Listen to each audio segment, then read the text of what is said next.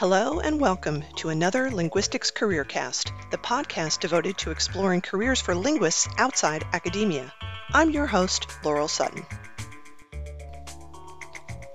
This episode is an audio version of a virtual panel held at the Linguistics Career Launch in the summer of 2021. The moderator is Nancy Frischberg. Our guest is Ginny Redish, who has had an exciting and fulfilling career applying her love of linguistics to making written materials easy for the people who must use them. Over the decades since she finished her PhD, Ginny has led teams turning government regulations into question and answer conversations, revolutionizing user manuals to be task-oriented and user-oriented, and giving website visitors what they need in well-organized, plain language. She has also written numerous peer-reviewed papers and book chapters, as well as 3 books, which are linked in the show notes. Topics for today include document design, nonprofits, job titles, content strategy, and UX writing. And now, here's our interview. This is the session of the Linguistics Career Launch called Linguists Know About Words. I'm Nancy Frischberg, your moderator or host for this session. And Marcus Robinson is our Zoom producer today, and he's going to provide technical assistance. So I'm going to not take a long time to introduce our guest today, Ginny Redish, but I want to definitely mention that she has been extremely influential in the world of document design, like I think creating the topic and the name for that field. And she's going to tell us about that, as well as a number of other ways linguists might know about words and how you can put that knowledge into a career in writing for the web. Ginny and I think we met first in like 1973 or 2 or around then in Washington, D.C., when Robin Battison, who's also on the call, brought me to meet her and her husband in their home in Washington, D.C. And that was even before we knew there were careers about writing for the web, because the web hadn't been invented yet. But I've been following her, and I am continually amazed at how she keeps updating and refreshing herself and her material. And here you get the latest version of it today. Ginny, take it away. Thank you so much, Nancy. And thanks to everybody who was with us. We're going to be together for about 45 minutes today.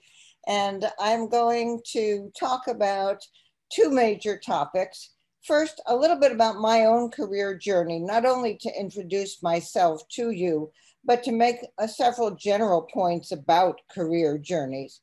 And then, as Nancy said, my topic is linguists know about words, but we're particularly focusing on words in the web. So careers in writing for the web. So let me start by telling you a little bit about myself. I actually been interested in linguistics since I was in high school. When we had to do some interviews for careers we might be interested in, I interviewed a journalist and a linguistics professor. And I then went on to college at Bryn Mawr, majoring in Russian.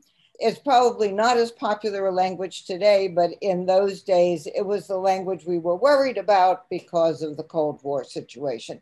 But I actually did it in part for the literature because I wanted to read Tolstoy and Dostoevsky in the original.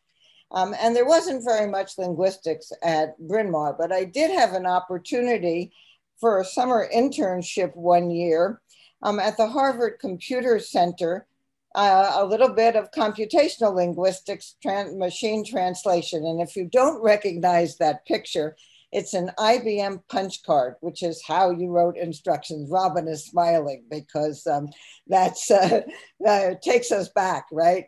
That's how you wrote instructions for the computer in those days. And actually, it was a nice place to spend the summer because those big mainframes had to be kept cool. And it was one of the few air-conditioned places on campus. I went on in Slavic linguistics, having the opportunity to spend a year in Amsterdam. And if you ask me why Amsterdam, not Moscow, to study Slavic linguistics, I can only tell you that not only were there good professors there, but it was a much better place to spend a year than Moscow would have been, especially in the time.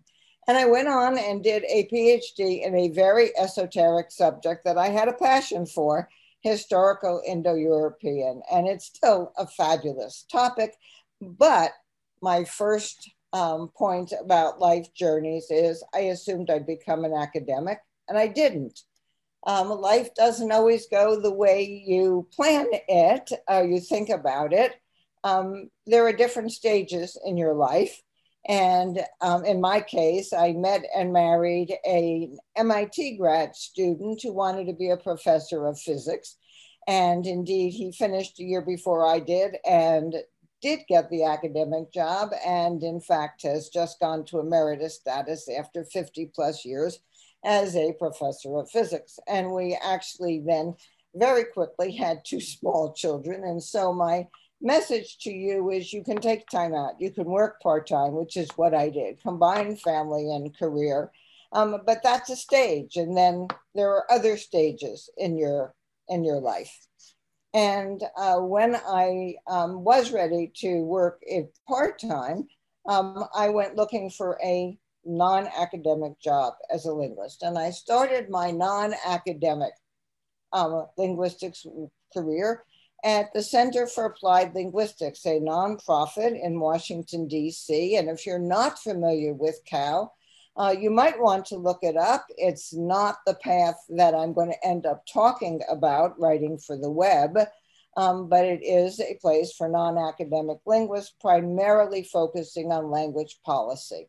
And if you can ask, how did you go from being an Indo-European linguist to an expert in language policy?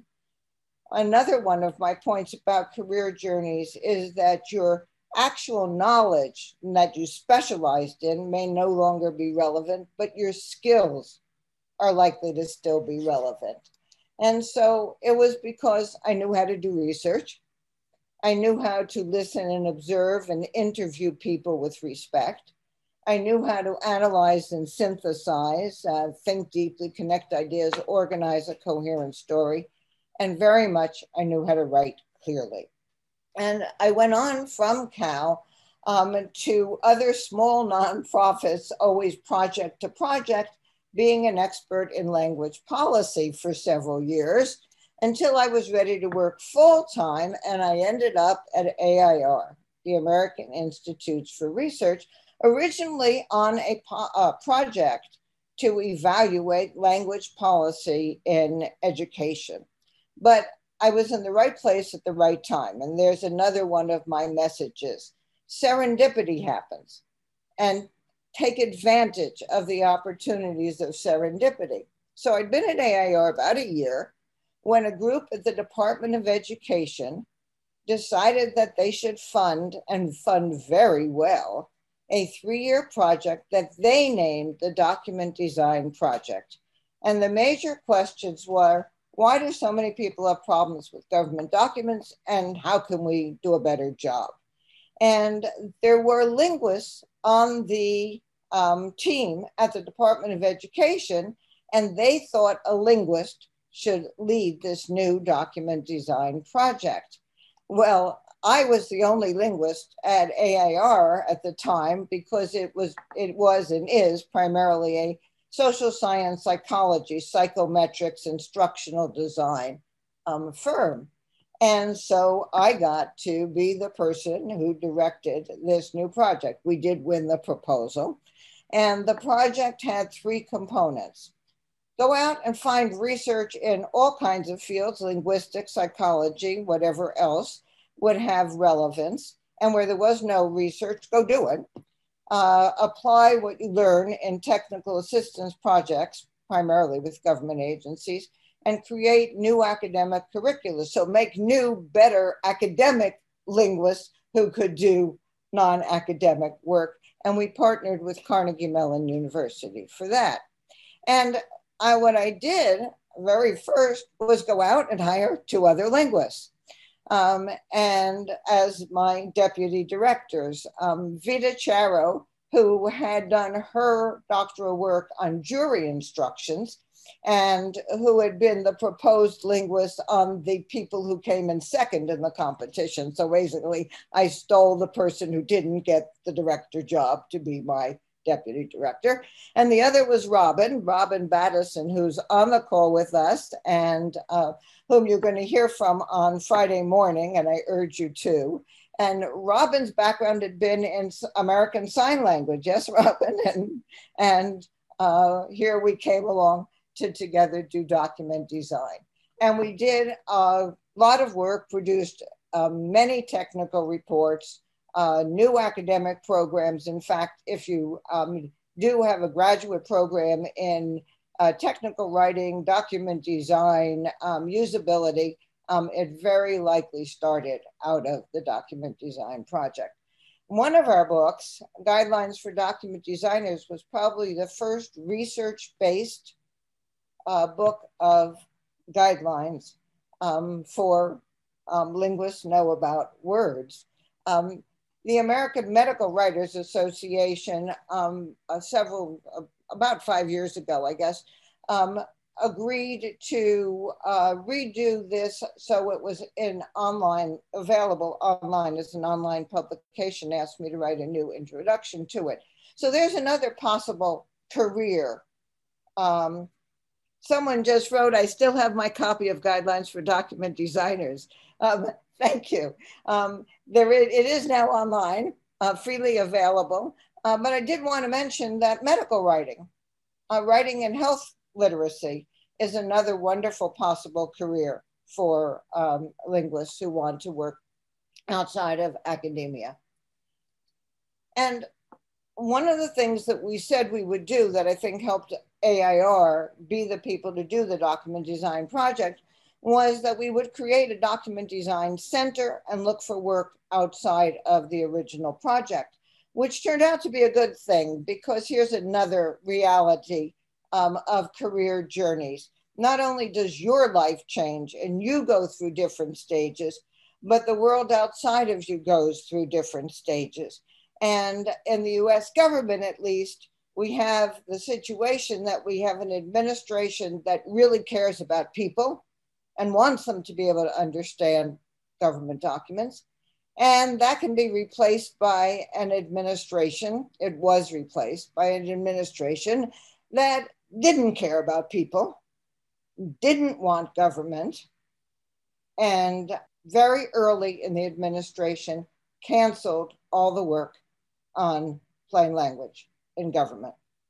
So what were we supposed to do with the Document Design Center? Well, serendipity again.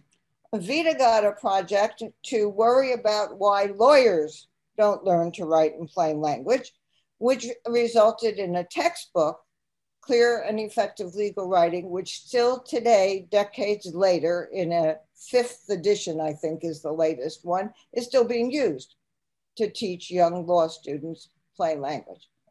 And Robin took a different tack, because just as we were worrying about what would we do, the personal computer appeared. So here again is the world happening when you don't expect it. And suddenly we became the people to revolutionize computer documentation. And Vita went off to have eventually to have a long career in government. Robin went off eventually to be stolen by IBM, because where our first foray into computer documentation was in fact for IBM. I stayed at AIR, where we ended up working not only for IBM, but HP, Sony, lots and lots of private companies. And what were we doing? Well, the theme of the second part of what I'm going to talk about this morning is how everything we write is a conversation. And what we did was turn nominal writing into conversation. So we would have a manual that had been written by the programmers to say something like, issuance of a top command results in a line 0 condition. Yuck. And we would write, to go to the beginning of your file, type top and press enter. So linguists know about words, linguists know about conversation. And the other thing that I did was to introduce usability. And again, this was actually serendipity. IBM wanted an outside vendor to do usability testing of their manuals. And my psychology colleague, Joe Dumas, and I wrote the first book on how to do usability testing. And then again, serendipity, I left AIR because I got tired of just putting out fires and worrying about budgets. And I began just consulting outside. And then along came the internet and the web. So for like the last 20 years, my work has been almost entirely on websites, which led to my current book called Letting Go of the Words. And let me sum that up in advice from my career journey to yours. First, realize that life goes in stages. When I was home with 2 preschoolers and climbing the walls because I thought I have a PhD and I'm never going to have a career, someone told me, enjoy it now. There will be time later. So that's one of my advice to you. Find the work-life balance that works for you in each of the stages. My other advice, which you can see, be flexible, expect the unexpected. The career you have 20 years from now may be something that doesn't exist today. That has happened to me over and over and over again. Think about your skills that transfer, again, your specific knowledge that you worked on in your linguistic academic career may not be the knowledge that you want out in another career, but your skills transfer. Take advantage of serendipity and never stop learning. If you're really interested in career journeys, I actually have a book to recommend to you. It's called the UX Careers Handbook by Corey Lepson. And UX, of course, is about usability and user experience, but there's an awful lot in here that's really about careers and career journeys. And in fact, of the 11 or 12 specific careers that Corey had people write about, including I wrote one of them, several are actually about writing and content. So let me go on to the second part. Linguists know about words. Websites have words. Therefore, there are careers for linguists in writing for the web. Here's where I want you to join me. If you were to go to a website and put on your hat as a web user of an information-rich or an e-commerce website, not an entertainment site, not a gaming site, what do website visitors want? Why do they go to websites? Let me see some answers in the chat box. So people are saying information. They come for the content.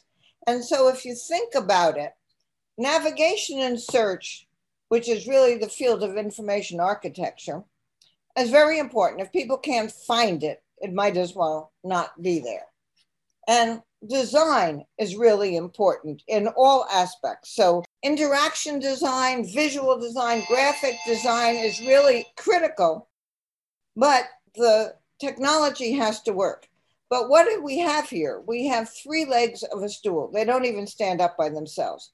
They are all there to support the content because it's the content that people come for. So we who can deal with the content are really an important part of a successful website. My other point that I said before when I was talking about revolutionizing computer instructions, but it's really true. Everything we write is part of a conversation. And this holds not only for the web.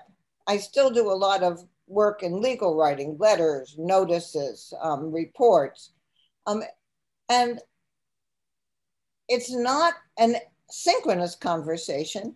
It's an asynchronous conversation, which means you have to really pay attention, perhaps even more, to who you're having this conversation with, what the conversation is all about.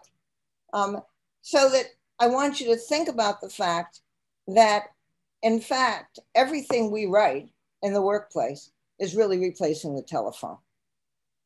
And I know that there is a course that some of you may be taking in chatbots and voice, which is about conversation. But I really want to make the point that that's not the only conversation. Everything we do as a writer is a conversation. And what conversation are we involved in on the web? It's people coming to satisfy their goals. And that is usually to get an answer or to do a task.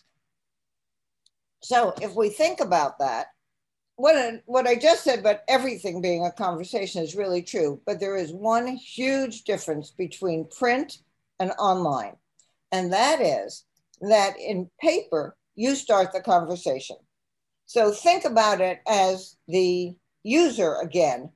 Your mail comes and you perform triage on it, right?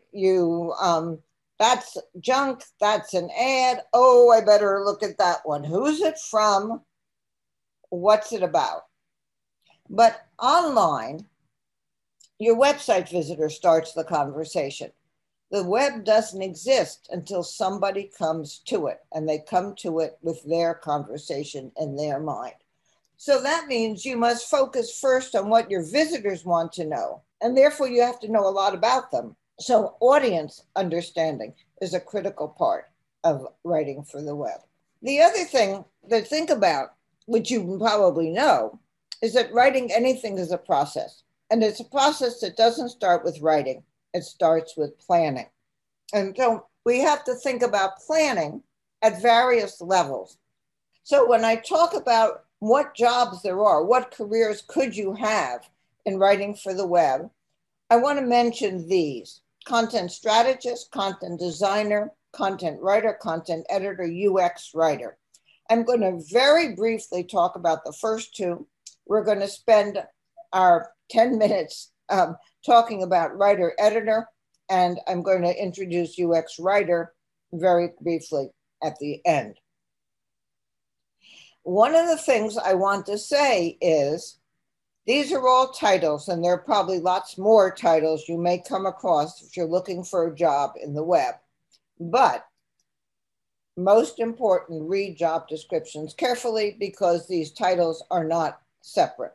They overlap. You'll see great inconsistency in what people think they mean. For example, from a job site, one job site drawing from many companies looking for people, here's a job for a content strategist. Use a combination of data analysis, user research, benchmarking, and content audits to make content decisions and orchestrate proactive content development. Well, I think that's a good definition because it's a strategy. But right under it, from a different company looking for a content strategist, they want someone to draft clear, actionable support content. To me, that's a content writer.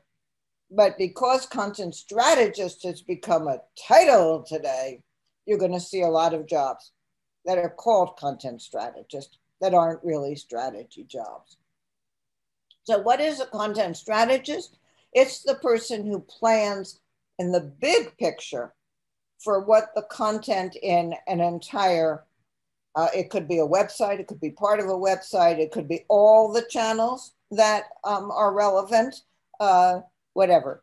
I'm not going to spend more time on it because I really do want to spend my time on content writer, but I do have other talks, and you can actually see a whole webinar at my website. Now, another title, excuse me, that has become very popular is content designer, mostly in the UK and Australia. And if you read this definition, you'll see that it is just a generic title for people dealing with content.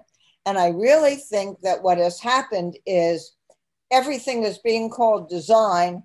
Let's call the content person a content designer, so the design people will think more highly, and it isn't just writing stuff to put in at the end, getting a seat at the table by being called content designers.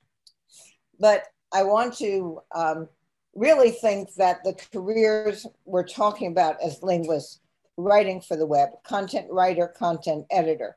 And to me, the distinction is whether or not you're the person who does the first draft, perhaps getting material from subject matter experts or other people, or whether you're editing somebody else's draft.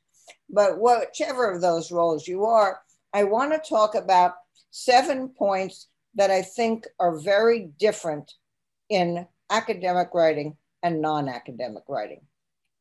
And that is, put the key message first, think bite, snack, meal, break up your writing, use lots of meaningful headings, write the conversation, use pronouns, prefer the active voice, put the action in the verbs, and I guess that was the last one. Let me move on to going through these. Put the key message first. You know, if we think about it, we've all been successful academically in school. But if you had to write a report in school, what was your purpose? And if you're honest, you'll tell me it was to get a good grade. And if I ask who was the audience, and you're honest, it was your teacher or your thesis committee. And if you think about whether or not you were teaching people things they didn't already know, well, for a master's or doctoral thesis, you are expected to come up with some new stuff. But by the time you write your thesis, you really have to not only tell what you learned, you have to prove you know everything that was done beforehand.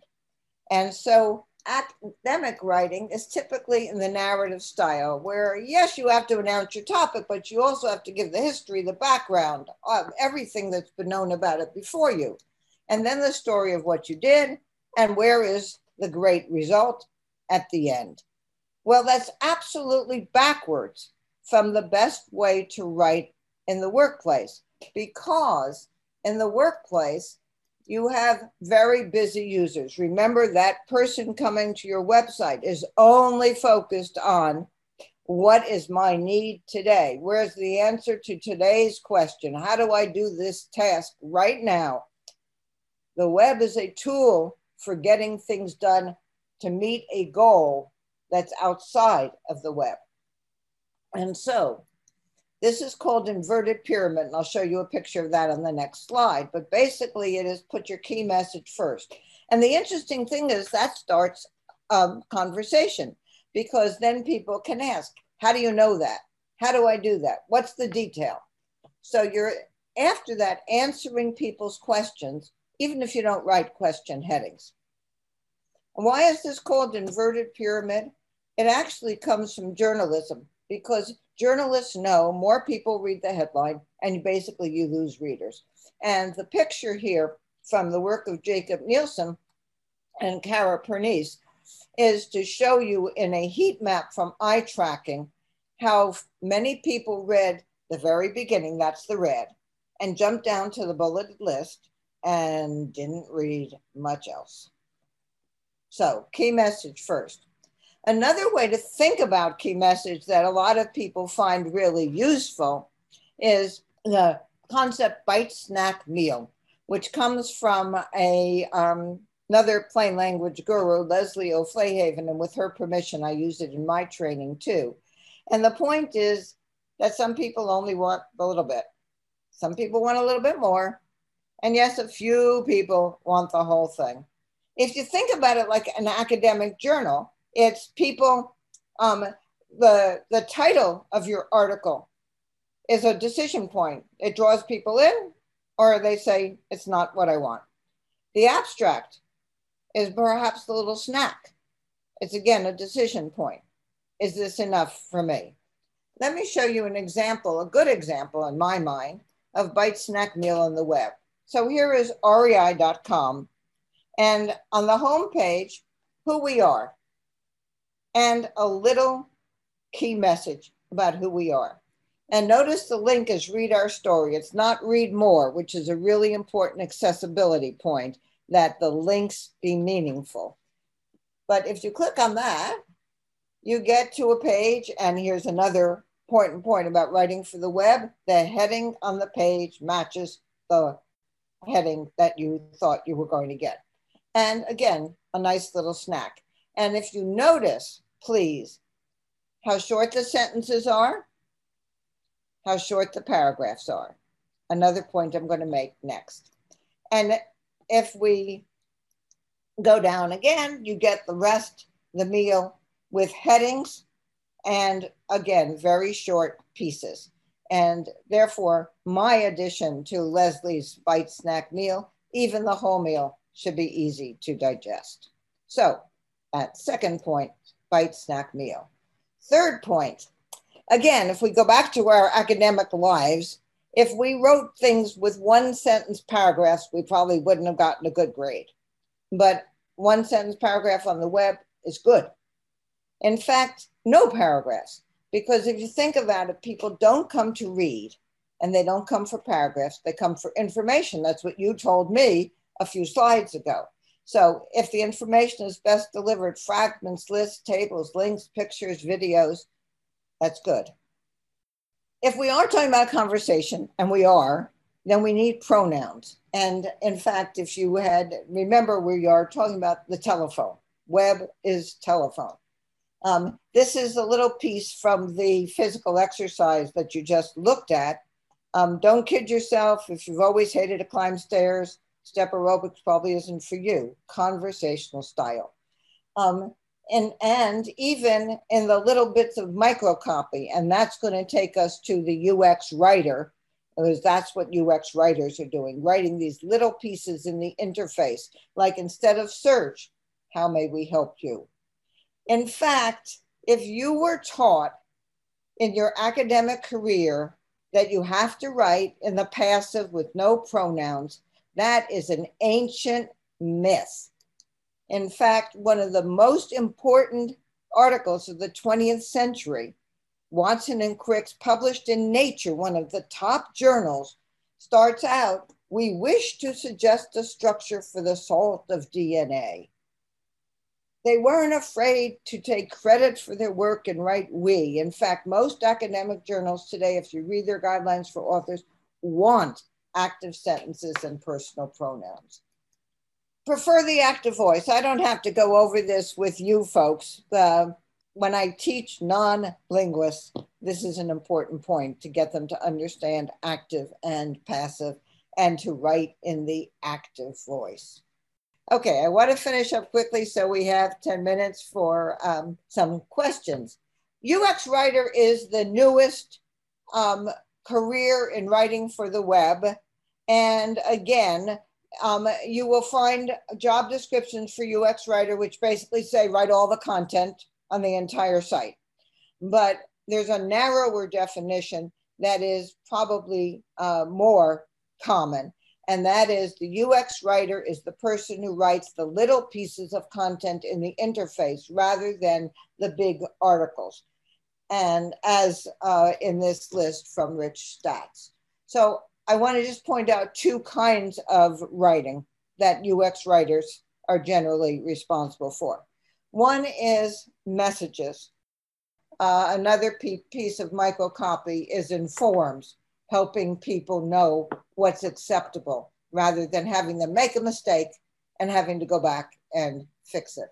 Well, I've used more than my time, so I want to thank you for listening and time for a few questions.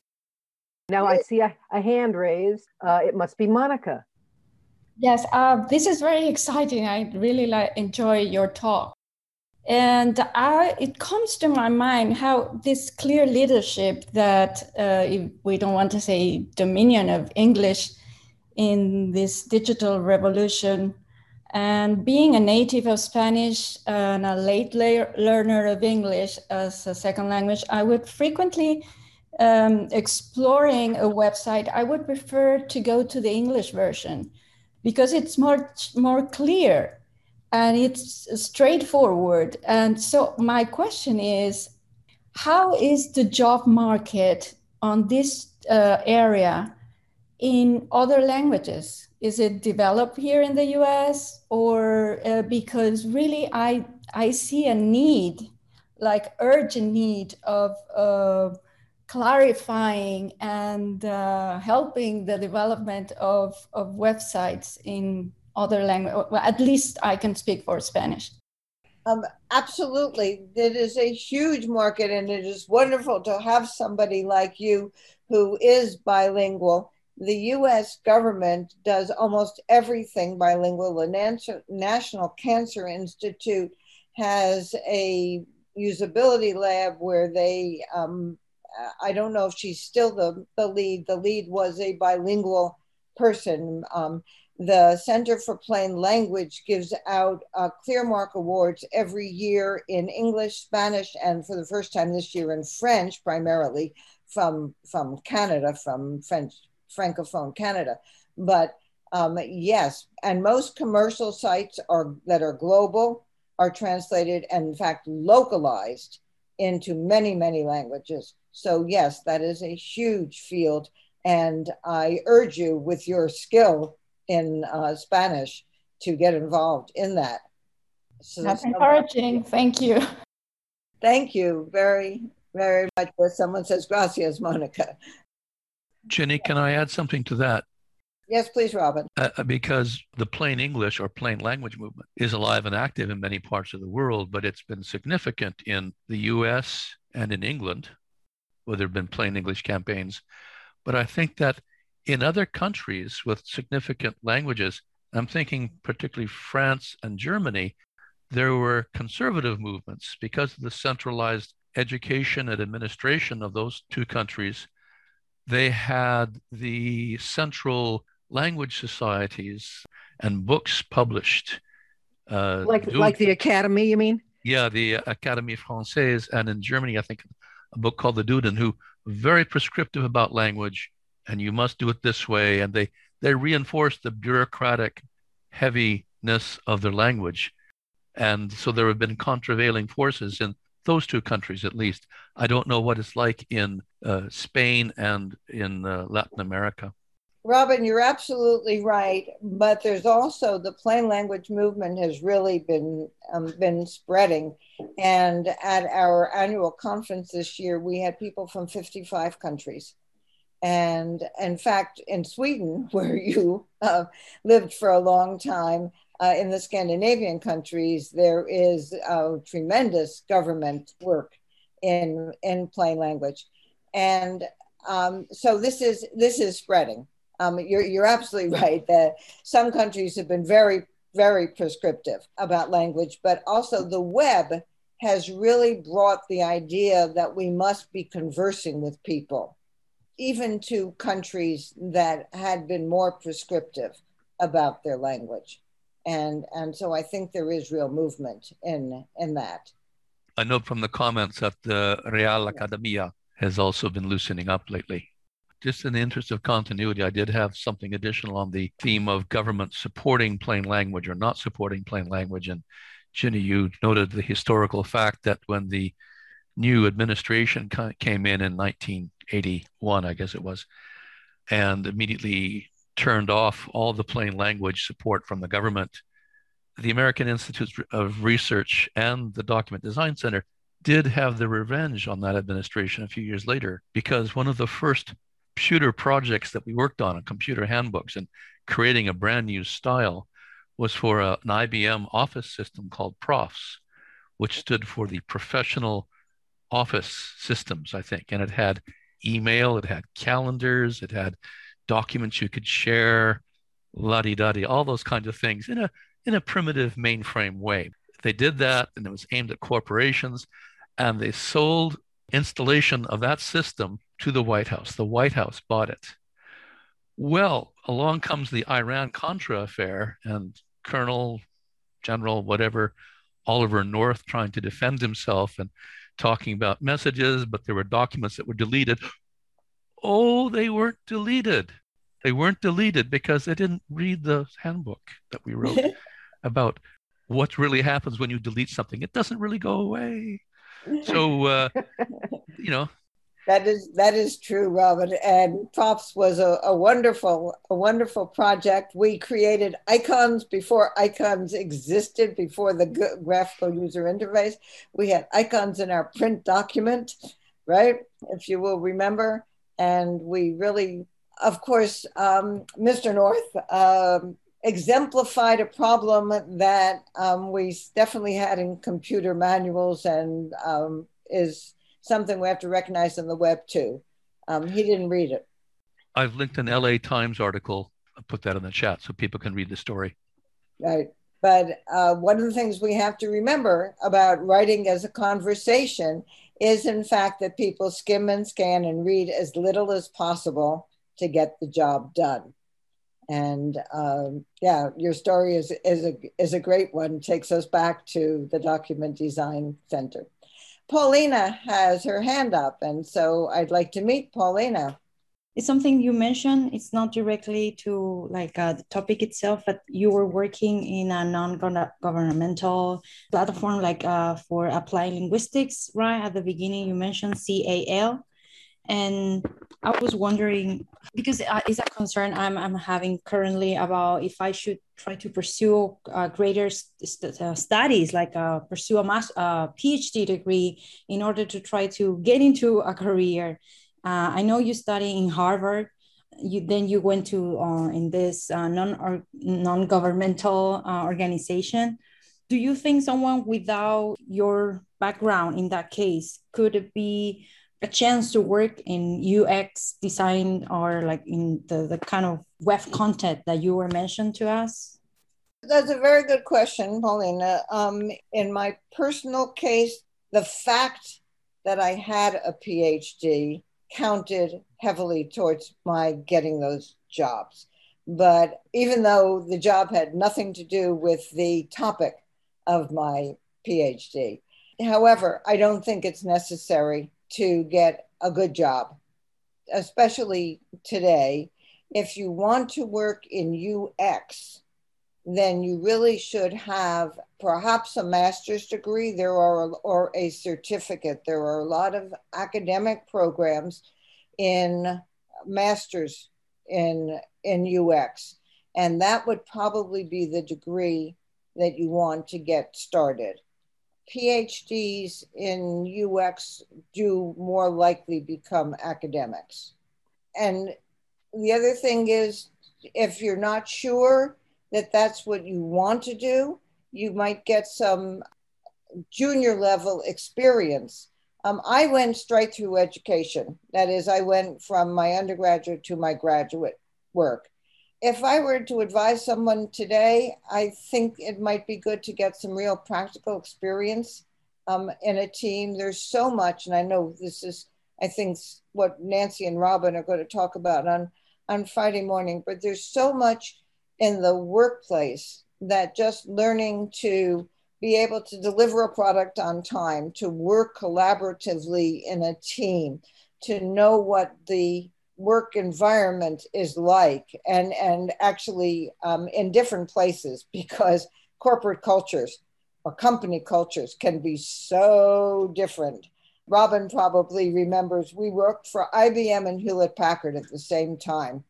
And we would go out to California, and I don't know about Robin being male, but as a female, I would pack my 3-piece suit to go to IBM and my jeans to go to Hewlett Packard. Corporate cultures just vary tremendously. But what I'm saying is you might want to get some experience before you decide to go to graduate school, and then go, particularly in UX, and get a master's degree. The thing I was kept interrupting Robin because I wanted to highlight is your brief comments about bite snack meal. I went to bed last night thinking, who's going to talk about that? Do I have to mention that? And thank you very much for reading my mind, because I find that very helpful, even when I talk to people who aren't writers but have to put together content, that they should think about bite snack meal. It's a wonderful concept, and I'm very grateful to Leslie for letting us also teach this important point. If you want more about it, on that slide, I do have a link to her website, and you can find her original article about it on that website. And it's so famous, it's got a Wikipedia page. Oh, I didn't realize that. Okay, that is wonderful. That is wonderful. I was just wondering, for content writers, I've seen some job postings where they have to deal with a certain field like health or business or law and things like that. Do you think that you need like any sort of background in that in order to be able to make it more clear? Or is it fine to just like kind of go into that field and learn as you go? You will certainly do better in a job search if you have a background in the domain, particularly health literacy, because that is a huge field. And if you don't have the background in it, here are a couple of suggestions. One, read in the field, so that when you go, if you get an interview, you can talk about the people in the field and what they say, what the general things. For example, one of the differences in a lot of health literacy work compared to what I teach and preach is that some of them still believe in readability formulas, which as linguists we know is hogwash. But Robin putting up his hands. I'm still writing articles about why not to use readability formulas. My other suggestion for you, Janice, is go and read a lot of health websites and see what is good and what is not about it. Even when we were hiring people at the Document Design Center, and the rule was we could not give people a test, but I would say to them, find something that you think is not well done and redo it, and then come and tell the story. Who was the audience? Why did you make the decisions that you made? So there are ways in which you can get experience even without going back to school on your own. And there are ways in which you can build your skills in the domain on your own. But you also might find a lot of podcasts or webinars in the field, again, to make you build your own self-confidence, self-esteem about your knowledge of the field and put yourself in a better position to getting a job in the field. Perhaps we should close this and move on, but I'm really happy to have worked with so many people. And again, I'm happy to continue this conversation offline, and I look forward to the other talks in the series. Thank you so much, Ginny. Linguistics Career Launch 2021 was a one-month intensive program intended to familiarize linguistics students and faculty with career options beyond academia in business, tech, government, and nonprofit organizations. Videos of all our recorded sessions are available on our YouTube channel. LCL 2021 was organized by Nancy Frischberg, Alexandra Johnston, Emily Pace, Susan Steele, and Laurel Sutton. You can get in touch at linguisticscareerlaunch@gmail.com.